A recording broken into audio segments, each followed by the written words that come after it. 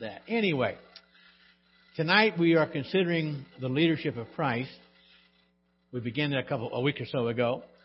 And I don't know about you, but the more I learn about Jesus, the more I love him. And I've been walking with him now for quite a few years. And it gets better and better and better. And I just love him so much.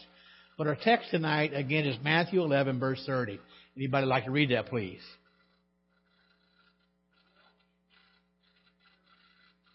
Thank you, Dan. For my yoke is easy and my burden is light. Now, again, I know we've kind of hashed this over several times, but who is saying that? Who is making that statement? Indeed. And it's interesting. I guess the question I want to ask again is Jesus talking about a literal yoke or symbolic? Symbolic. We know what a literal yoke is, and we know what it was used for. But the idea is whichever animals you yoke up together are expected to work out together, right? If it's going to work, they've got to work together. And so what we're talking about tonight is our submission and our service to Christ. Now, I think we mentioned this last week as well, and even though we probably didn't know this, but there's only two masters, either Satan or Christ. And so, because there's only two, if you're not serving one, guess what? You're serving the other. Now, Satan himself, he wants us to believe or try to convince us that serving him was a lot more fun, a lot better. Wow, just what we need to do. But the sad thing is, before you know it, we find out there's only pleasure in sin for a season. And the way of the transgressor is hard. Now, by the way, Satan is a liar. And he's not just a liar, he's what? The father of lies, which means what? Yeah. Every lie begins with him. Find its foundation in him. And sin is that way. Sin will deceive us. Sin will convince us that we are enjoying liberty as long as we just follow the desires of the flesh. But again, that only lasts for a season. Because if we continue to follow sin, it will take us farther than we ever planned to go, and it will always cost us more than we ever wanted to pay. So without a doubt, sin is a horrible taskmaster, and it takes its toll upon those who are caught up in it. Now, it's interesting, and we've been in this area of Matthew 11 for several weeks now, and Jesus invites us to take his yoke upon us. And he tells us after that his yoke is easy and his burden light. Now think about that. Now remember, a yoke requires how many partners? Participants. 2, all right? So if we get in one side of the yoke, spiritually speaking, who's in the other side? Jesus says, okay, take his yoke upon us because his yoke is easy and his burden is light. Now remember from a few weeks back, this is the invitation for those who have been heavy laden, those who are burdened, and those who realize they cannot carry this load upon their own. They must trust Jesus Christ. And Jesus said, take my yoke upon you, because my yoke is easy and my burden is light. And that can only happen to those who are sick of their life.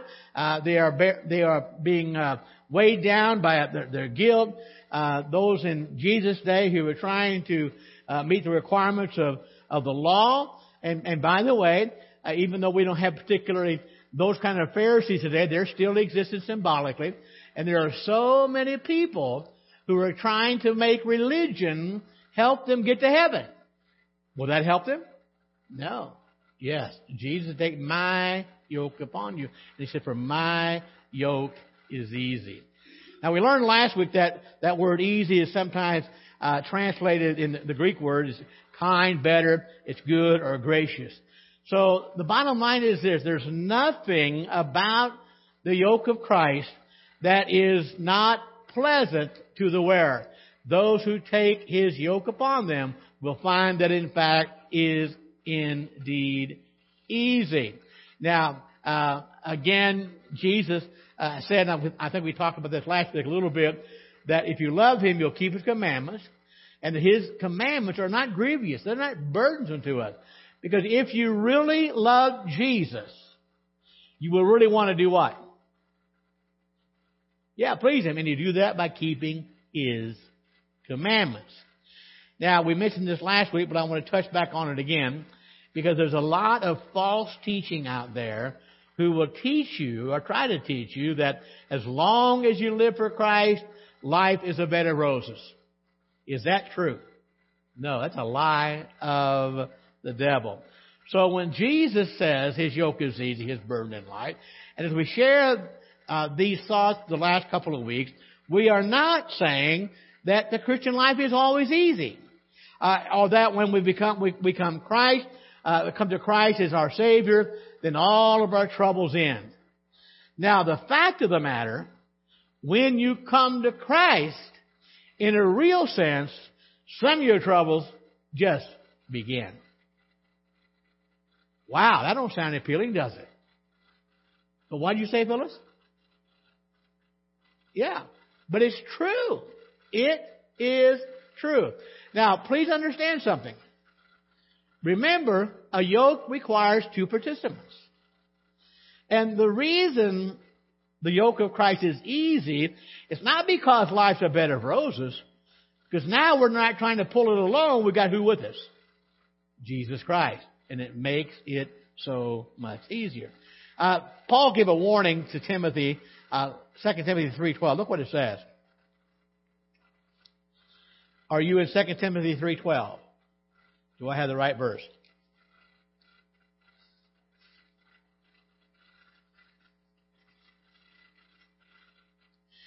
What kind of statement is that? Is that a maybe? Say it again. Yeah, for sure. If you live godly in Christ Jesus, you will suffer persecution. Now, listen to me, folks.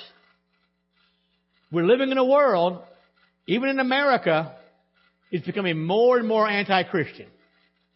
You can talk about God all you want to in general terms, but you start speaking about Jesus Christ and how He's the only way to heaven, and you're going to get opposition. You're going to stir up hostility from the world.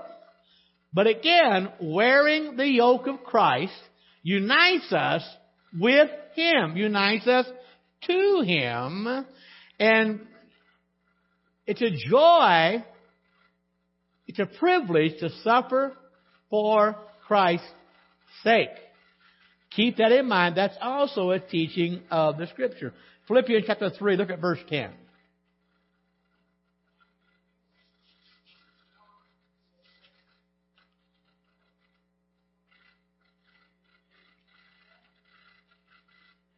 Thank you, Dan.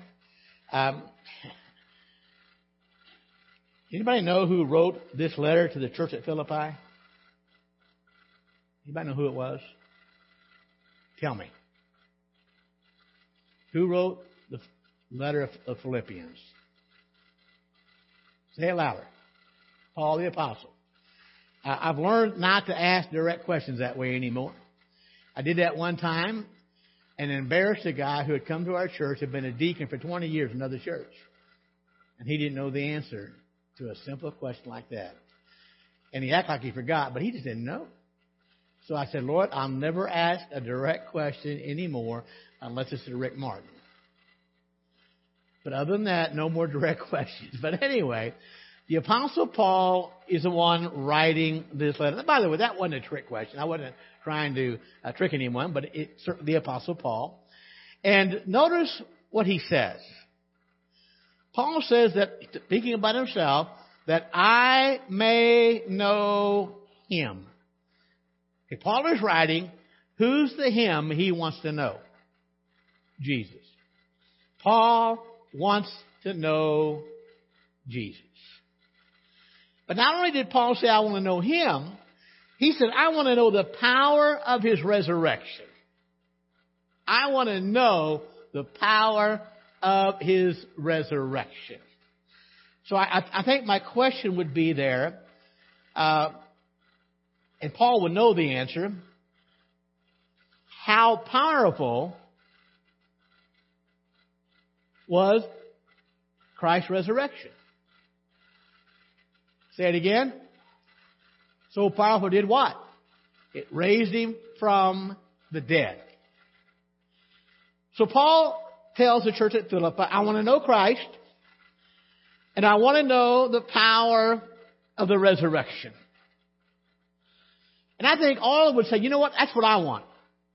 I want to know him, Christ. And I want to know the power of his resurrection. How many would agree with that? But then Paul says, I also want to know the what? The fellowship of his suffering. I want to know him. And I want to know the power of his resurrection. But wait a minute. Isn't that kind of where we want to draw the line? Because Paul said, not only that, I want to know the fellowship of his suffering.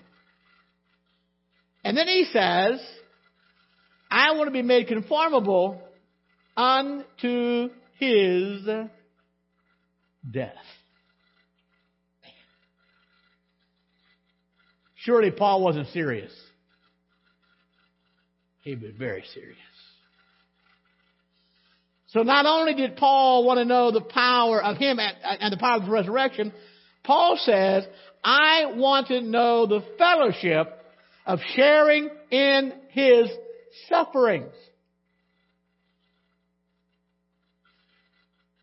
Now, Paul was not talking about sharing Christ's death on the cross.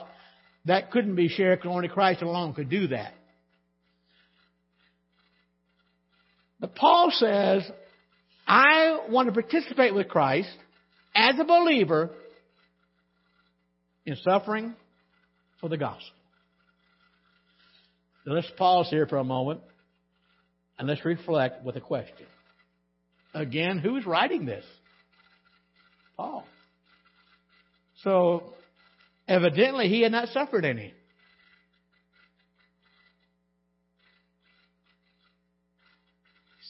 Say it again. Absolutely. And this wasn't the only time he was suffering. And that caught my attention.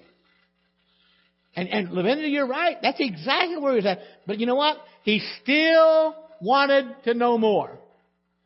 He wanted to know firsthand what it meant to suffer for the Lord Jesus Christ. Let that sink in for a moment. We're not going to take time to turn there, but in 2 Timothy, Paul is sort of writing his farewell letter. In chapter 3, I've fought a good fight, and I've kept the faith. And you read the entire chapter. Paul knew that within a few days, he was going to die for the cause of Christ. But you don't read any bitterness there, any sadness, any regret for what he had done for Christ. You know why? For Paul, it was a joy to experience the fellowship of the suffering of Christ. Now, I don't think that any of us could honestly say we have suffered for the cause of the gospel the way Paul did. But the sufferings of Christ for us are those afflictions that we suffer as we serve Christ. Now remember, and Lavinda, I like what you said, he is writing from prison. So we know he had already tasted suffering. But Paul was willing to suffer more in order to serve Christ, because Paul realized how much Christ had suffered for him. And I must confess, to my own embarrassment, I think sometimes I forget exactly how much Jesus suffered for me. And guess who else he suffered for? For the whole world, for all of us. Yes, indeed. And so Paul says it's through the fellowship in suffering, he was now being made conformable, becoming like Jesus in his death. And basically what this is telling us, how you and I, it explains how we can know Christ. We know him by participating in his death.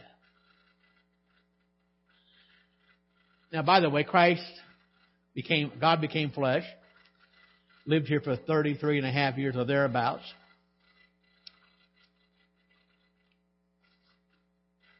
He died. They buried him. And what happened 3 days later? He arose to never die again. And he walked, if you will, for lack of a better term, in a different way. When he was here on earth. Now, he could do what he wanted to do, of course. But if you saw him, he looked like what? Like anybody else, okay? But yet, after the resurrection, we see him walking in through the room, not through the door, but through the wall. Now, I know he could have changed that while he was here, but he didn't, But things have changed. Now, we also understand that according to Romans chapter 8, in verse 29, and we don't have on our text tonight, every believer is being conformed into the image of the Lord Jesus Christ. We will be conformed little by little into the likeness of Jesus Christ. Now, to be conformed to his death, we have to die to sin, and we have to die to the old nature. Now, that's kind of the topic we've been preaching about on Sunday morning, about our new life in Christ. But look in Romans 6:11. Look what Paul wrote.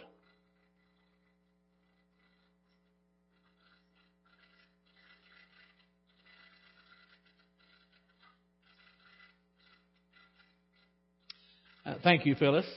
That English word in the King James reckon, it is an accounting term, and it means to put it on your account. Consider this to be absolutely true. If you are born again, Paul says, write it down in your ledger, you are dead unto sin. See yourself that way. But at the same time, while you see yourself dead to sin, see yourself alive to God through Jesus Christ. Now, listen, folks, very carefully. The moment we got saved, there were some things that went on that we cannot completely understand. Now, I never understood the why to begin with, all right? But it's a transaction took place. And again, we can't completely understand this, but when Jesus died on the cross, we died to our former life. And so Jesus took our punishment, took my punishment, your punishment on himself. And because of that, once we receive Christ as our Savior, God looks at us as though we have died to sin and have been raised with Christ, along with Christ, to a newness of life. So hear me well. We have to die to ourselves before we can live to Christ. And that's why every time I get the honor to baptize somebody, I always say, buried with him in baptism, raised to walk in the newness of life. And that is simply a picture, an outward illustration of what takes place inwardly The moment we receive Jesus Christ as our Savior. And so, whenever we are united with Christ, whenever we are born again, we experience the power that raised Him from the dead. Now don't miss that. Paul said, I want to know the power of His resurrection. And here's what's interesting. In my own personal experience, and by the way, never take your experience over the Word of God, but I always thought, Lord, if I got saved, I'll never be able to live the Christian life. You know what? I was right. Not on my own power. But what I didn't realize, the moment I got saved, and the same is true for you, Jesus gave us the power to help us live a morally renewed, regenerated life. And that, my friend, is how you do it. Not on our own, but being united with the Lord Jesus Christ. So His resurrection, Paul says, I want to know the power of His resurrection. His resurrection gives you and I His power to live for Him. But at the same time, His crucifixion marks the death of our old sinful nature. We are dead to sin. Paul says, consider that to be true.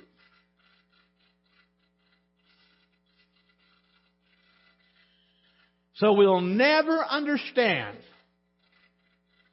we'll never know the victory of the resurrection unless we personally apply the crucifixion. Let me pause here just for a moment.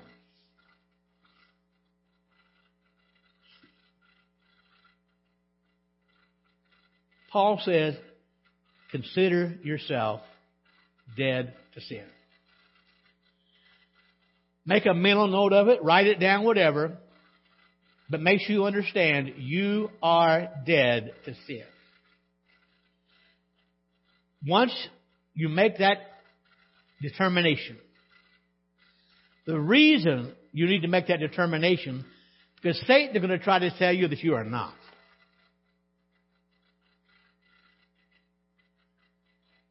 And if we know what we know, that we are dead to sin, don't let Satan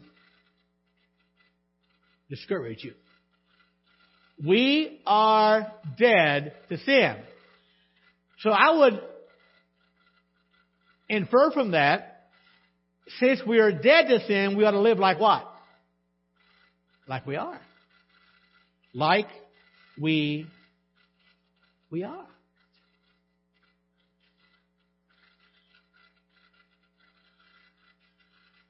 Okay, the church, you and I, making part of the church, we are the body of Christ. Who is the head of that body? Who's the head of the church? Jesus is. Jesus is. And because we are members of His body, the church, the Scriptures teach that we'll also experience the same thing the head of the church, Christ, experienced. When He was here, the world fell head over heels in love with Him. You're shaking your head no, Phyllis. No, they did not. They hated Him. They persecuted Him. And I want to tell you, folks, the same world that hated Him in His day, the same world will hate us, all of those today who bear His image. And by the way, if you're not bearing the image of Christ, wherever you go, I would doubt your salvation. We are to bear the image And don't get the wrong idea. Don't try to convince yourself. The closer I walk with Christ, the better it's going to get. The easier it's going to get. Not on your life. The closer we walk with Christ, the more you will suffer the hostility of Satan and the hostility of the world. Because my friend, thank God for grace, because He snatched us out of the clutches of Satan. And my friend, Satan does not like it.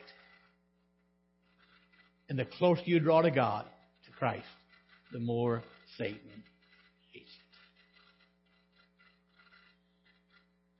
So not only does the one who truly comes to Christ, the one who takes on the yoke of Christ, not only does that stir up the hatred of Satan and stir up the hatred of the world, but now all of a sudden, now hear me well, we begin to experience inward conflicts. Think about that. Now, Paul said, and we read it earlier, consider yourself, reckon yourself, put on your record, you are dead to sin. Get it in your noggin, right? Let it register there. You are dead to sin. But that does not mean that our sin nature is totally eradicated the day you got saved.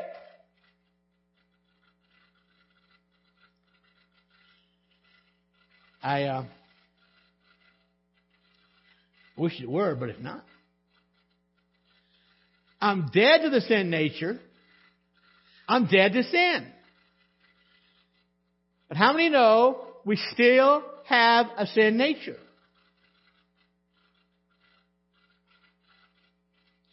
Why would I say that?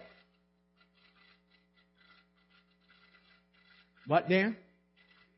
We're human. Why do you say that? We just are.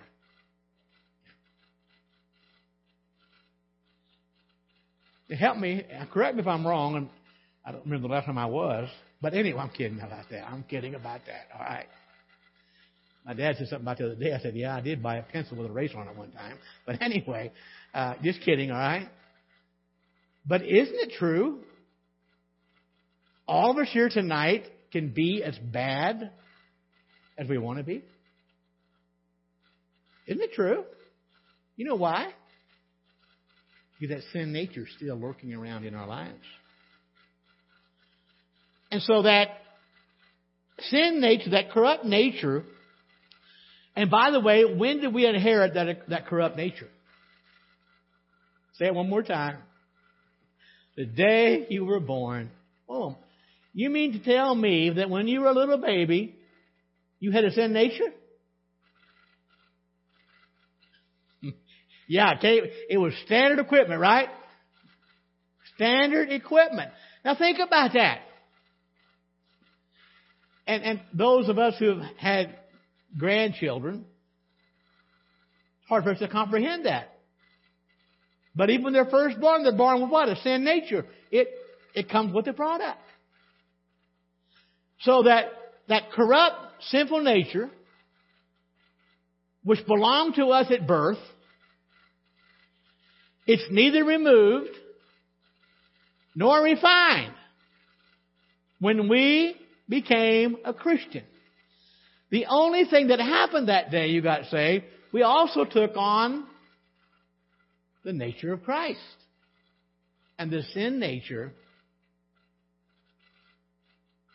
still remains.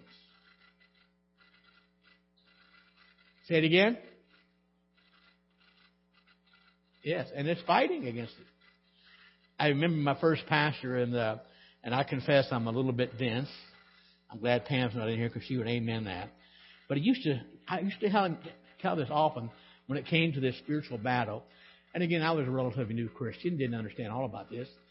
And he said it's like having two dogs in two cages. And he said, they're both there. But the strongest dog will be the one you feed the most. And what he was doing was making a spiritual application. Am I feeding my spiritual nature the most? Or am I feeding my new nature in Christ the most? And the one you feed the most will be the stronger. And the stronger will overcome the weaker. So it's not refined. It remains in us. And it remains unchanged.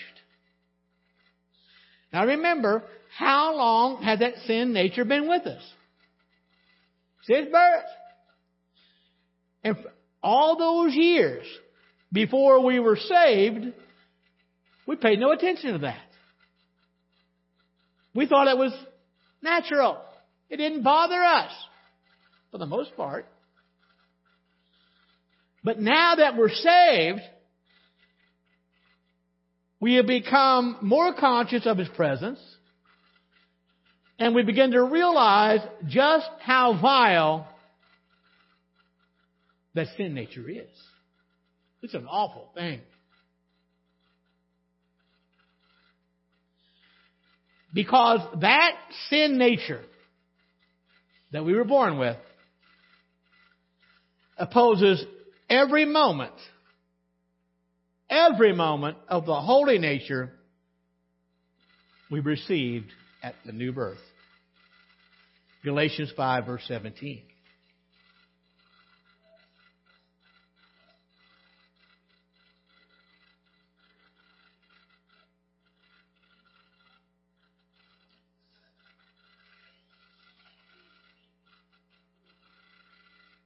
The Bible says there's a war going on between the spirit and the flesh. And these are opposing entities. And Paul says the problem is the battle is so strong we find it difficult to do the things we want to do to please Christ. Now, my friend, I want you to know something tonight. That's a battle that goes on in your life every day, and it goes on in my life. No one is exempt from that struggle.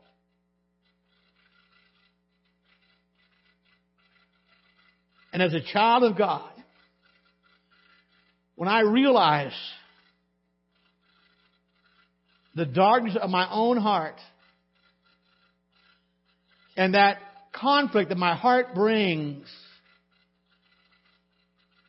against the holy inclination I want to have, it brings deep grief to my heart. To my heart. My sister and brother-in-law were in first part of the week, and I went out to see him on Monday. And he pastored a church there near Scottsville, Tennessee, just not too far from Bowling Green. Been there for a few years now. God's doing a great work there. And I forgot, God has a sense of humor. He places weird people in all kinds of churches. And he was telling me some of the ones that God had brought his way. And as we talked, and we kid a lot, and we share the scriptures, and I said, Ken, you have to remember, God has called us to be kind, tender-hearted, and forgiving one another. And the reason I said that, I could see his face turn red because of what someone in the church had done to him publicly in front of a congregation. And I wouldn't have liked it either. So he walked outside, and my sister had to walk out, and he was going like this. And she said, "What's the matter?" He said, "Every time I talk to him, I got to repent." And he said, "He's such a good man." Well, he's wrong about that part. Because there's only one good, folks. And they crucified him. Because all of us struggle But Jesus said the heart is deceitfully wicked. That's my heart and that's your heart. Then he asks the question, who can know it? Who can know it?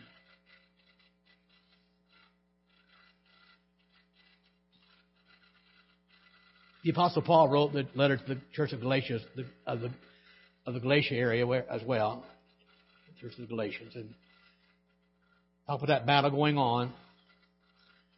But you know how Paul knew the battle went on?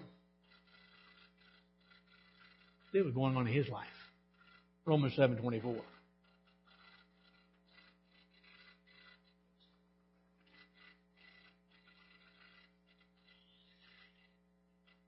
Do you see a cry of desperation there? Yes. Now, most of you have read chapter 7 of Romans. You know what Paul's talking about, the things he wants to do. He doesn't do the things he didn't want to do. He finds himself doing. It's a battle going on. And I've heard some people who are trying to gloss over things, trying to say this is before Paul got saved. No, it was not. That battle was still going on in his life. So that battle goes on. So as we talk about Christ's yoke being easy and His burden light, we cannot affirm that as a Christian we live a life of the unclouded day. That's not true. But also we cannot give the impression that living for God is really envious.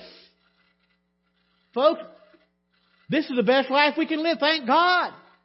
It's a joy to live for Christ.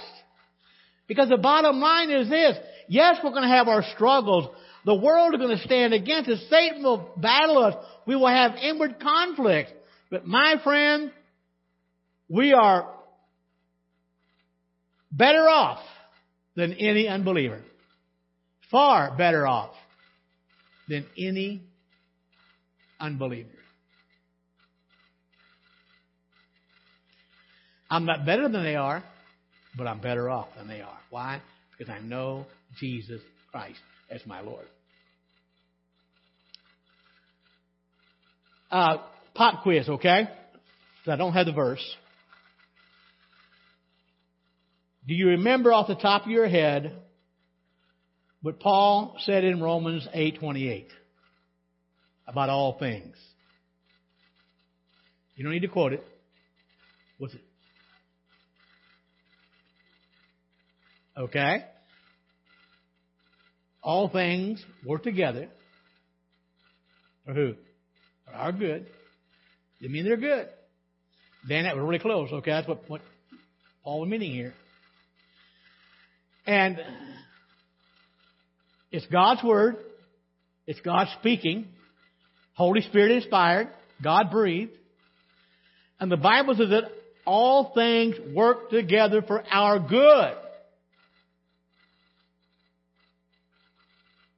What does that mean?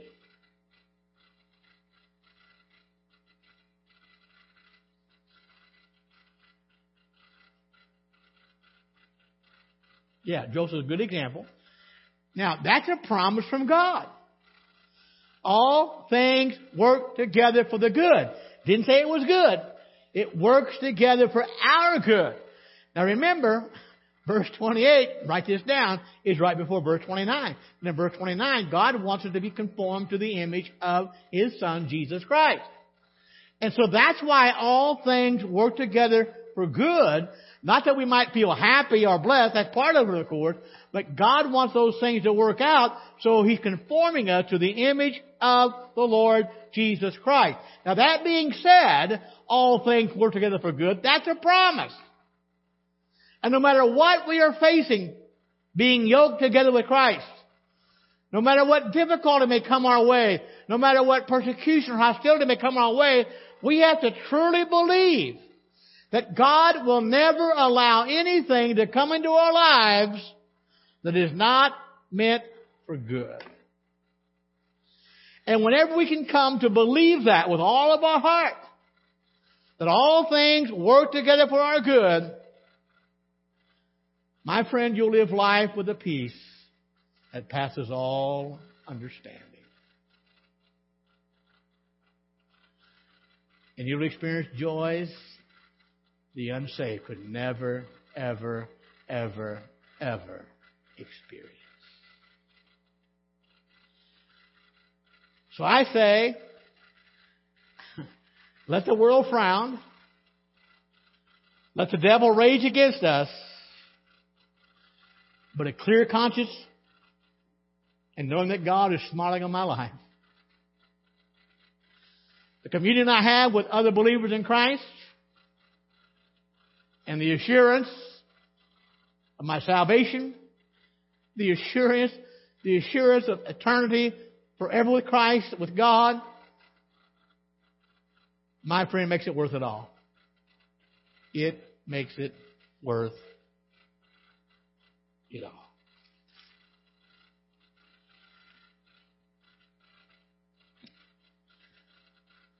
So what is it then?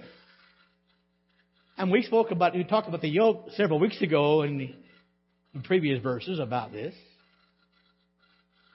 And even the sound of a yoke doesn't sound pleasant, but the yoke of Christ is. But what is it about the yoke of Christ that counterbalances or offsets the enmity it brings, the suffering it brings, that would cause us as believers to testify that the yoke of Christ is definitely an easy one?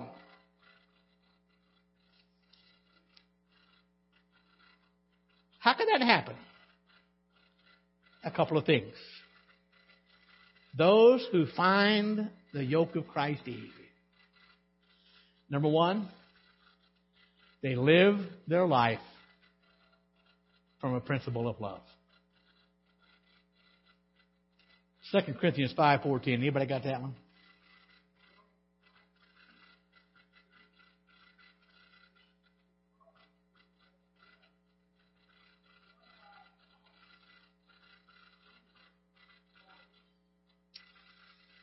Thank you, Dan. Paul is writing to the church of Corinth. It's the second recorded letter we have. Many believe he wrote 3. But by the way, we didn't lose one. We've had what God wanted us to have. I have no doubt about that. But in both letters, he mentioned quite a few things he had been through. And the unasked question would be, well, Paul, why do you keep going? Why do you continue to suffer like you do? And what's Paul's answer? The love of Christ. You see, everything that Paul did, everything his companions and Paul did was to honor God. And not only did the fear of God motivate them, Paul says the love of Christ controlled their actions. The Greek word for constrains, it literally means to hold fast. So Paul says it was the love of Christ that was causing them to hold fast to certain courses of action. Because Paul and those who served with him, they understood that Jesus, out of his great love for them, had given up his life for their sakes. For Paul, that made the yoke easy. If we can just get at least a grasp of somewhat on all that Christ had given up for us, my friend, it will make our yoke easy. Now, by the way, I can only imagine, I've never had to wear one. Paul did, of course. Jeremiah did. Other prophets of the Old Testament probably did. But even on an animal, an oxen or a mule, whatever it might be, if they are wearing that yoke, if they try to resist, what do you think? How's that going to affect them? Say what? Yeah, it's going to make it worse. It's going to make that bearing that yoke worse. So it will hurt when we resist it. But take one made out of some kind of cast iron. If you pat it with enough wool and cotton, it'll be all right. And what makes the yoke of Christ easy for us, it's lined with love. It's lined with His love toward us and our love toward Him. So whenever that yoke begins to chafe, whenever your neck becomes sore, check out the lining. Check out the lining. Keep it right. And the yoke will not be a burden to us. Genesis 29, verse 20.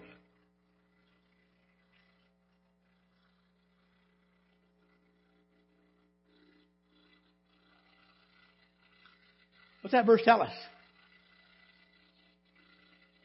Yeah, that's because Laban was such an easy, honest taskmaster. Yeah. But it didn't matter. Jacob said it didn't seem like a few days. Why? Because of the love he had for her. And what a difference love makes. Whether for a stranger, a friend, a close relative, that kind of affection makes the hardest, most difficult joy easy. My yoke is easy. My burden light.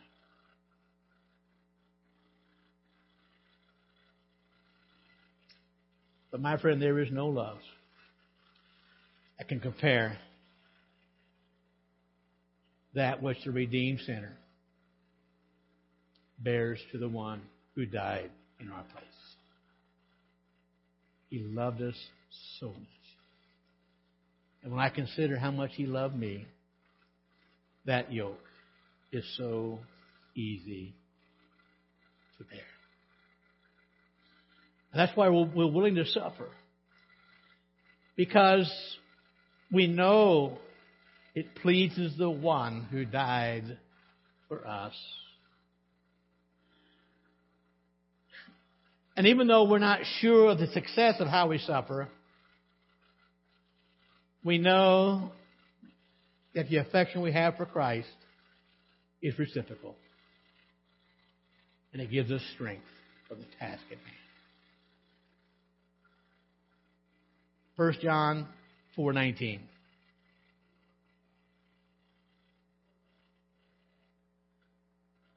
We love Him. Why? Because He first loved us. And I want to remind us all tonight, we don't love with uncertainty. We know that Christ loved us before we had any love for Him. He loved me while I was yet a sinner. So much He died for our sins. So what's one reason our yoke is easy? When we look at the love aspect of what Jesus did for us, how much we love Him, and how much He loves us. Let's stop there for tonight. We've got a little more ways to go. But my friend, real quick question. Can Jesus lie? Nope. And if He said His yoke is easy and His burden light, is that true or not? Yes. Okay? We can certainly count on